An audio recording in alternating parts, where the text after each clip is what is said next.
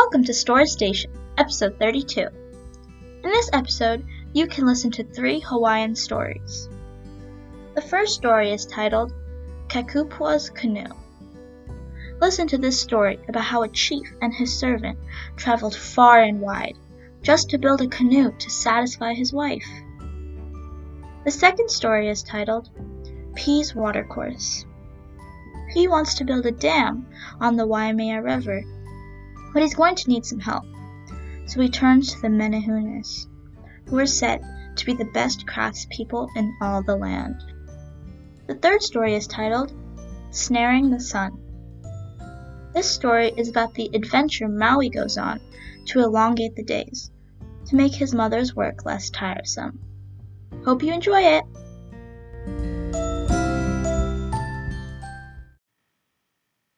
I will read a story called Kekupua's Canoe. Kake, a chief, lived at Wahiawa, Kukaniloka, Wailoa, Oahu. One day his wife told him that she desired to go in search of her brother, Kahaniakeakua, who was supposed to be living in Tahiti.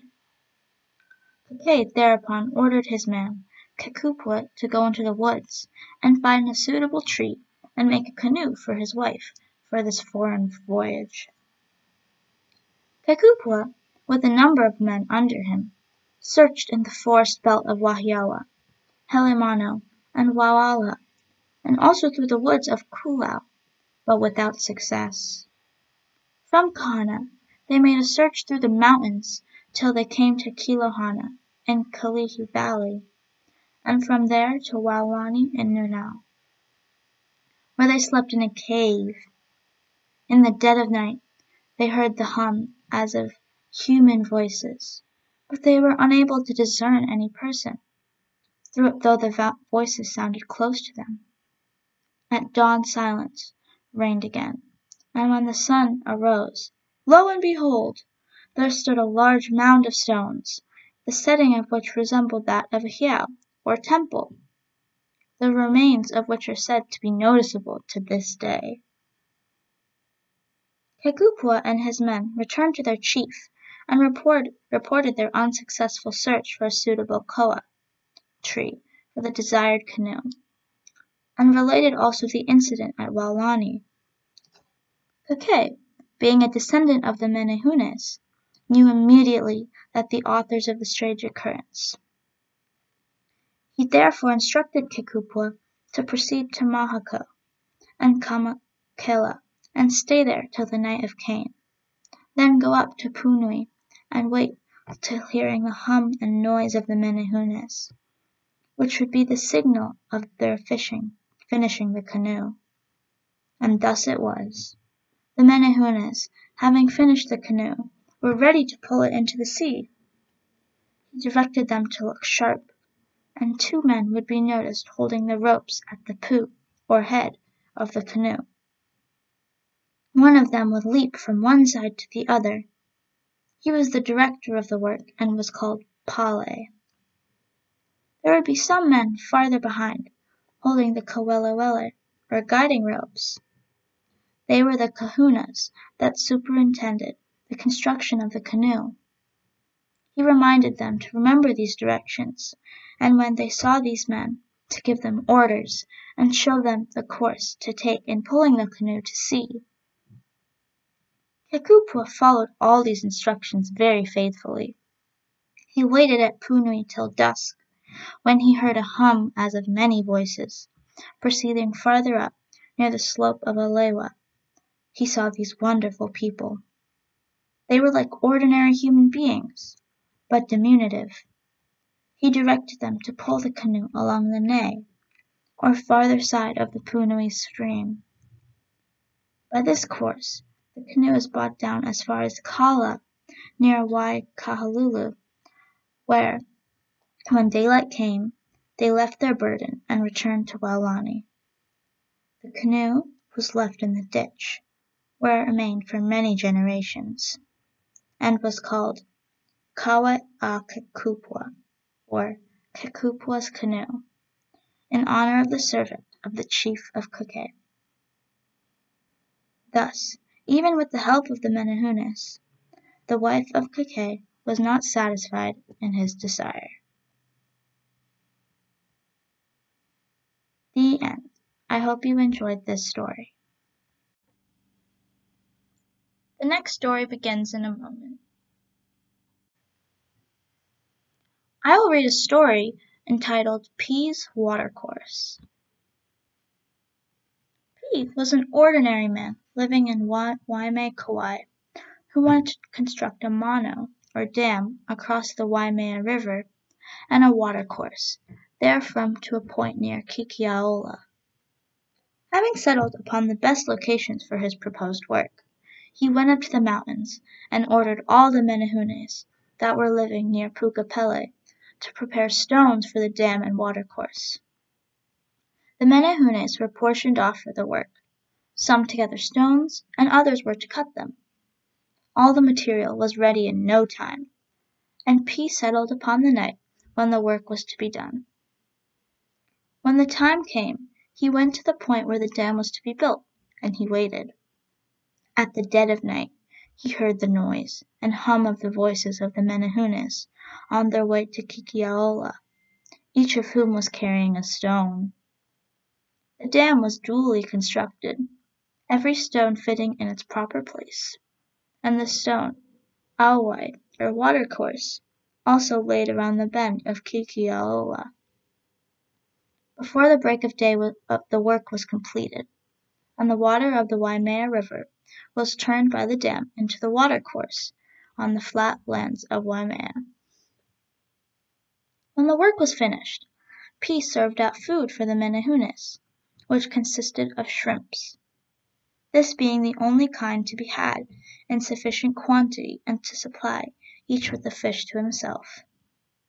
They were well supplied and satisfied, and at dawn returned to the mountains of Pukapele, rejoicing, and the hum of their voices gave rise to the saying, Wawa ke Menehune I Pukapele, ma Kauai puoho ka manu, oka loko o Kawainui, ma kula poko Oahu.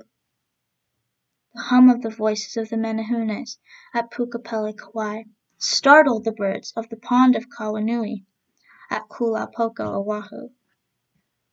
The auwai, or watercourse of P, is still to be seen at Kikiaola. At one time, P also told the Menehunes to wall in a fish pond at the bend of the Hulea River. They commenced work toward midnight, but at dawn the walls of the pond were not sufficiently finished to meet, so it was left incomplete, and has remained right there to this day.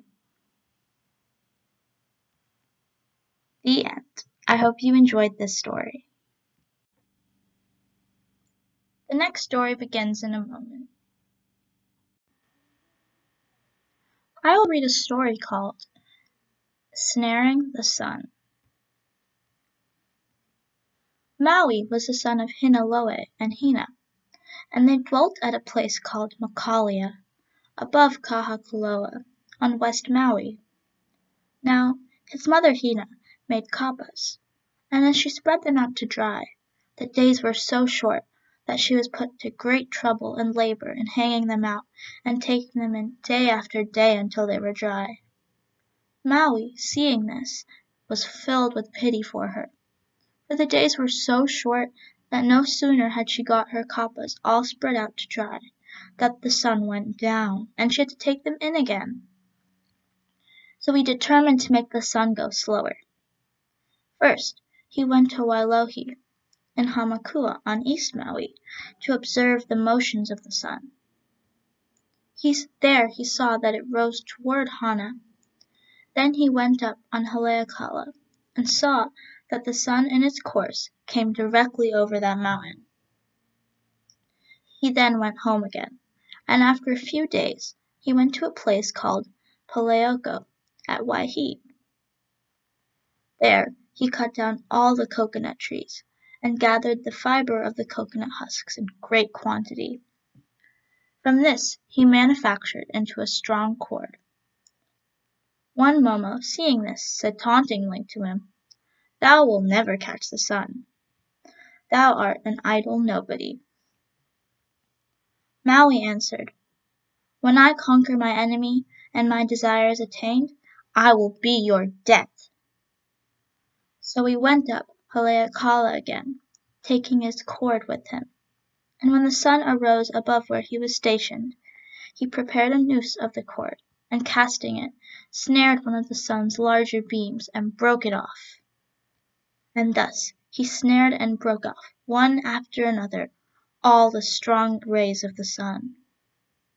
Then he shouted exultingly, "Thou art my captive, and now I will kill thee for thy going so swiftly." And the sun said, "Let me live, and thou shalt see me go more slowly hereafter. Behold, hast thou not broken off all my strong legs, and left me only the weak ones?" So the agreement was made, and Maui permitted the sun to pursue its course. And from that time on it went more slowly. And that is the reason why the days are longer at one season of the year than at the other. It was this that gave the name to that mountain, which should properly be called Alehekala, sun snarer, and not Haleakala. When Maui returned from this exploit, he went to find Momo, who revelled him. But that individual was not at home. He went on his pursuit till he came upon him at a place called Kauaopilopilo, on the shore, to the eastward of the black rock called Keka, north of Lahaina. Momo dodged him up a hill and down, until at last Maui, growing wroth, leaped upon and slew the fugitive, and the dead body was transformed into a long rock, which is there to this day by the side of the road. The end. I hope you enjoyed this story.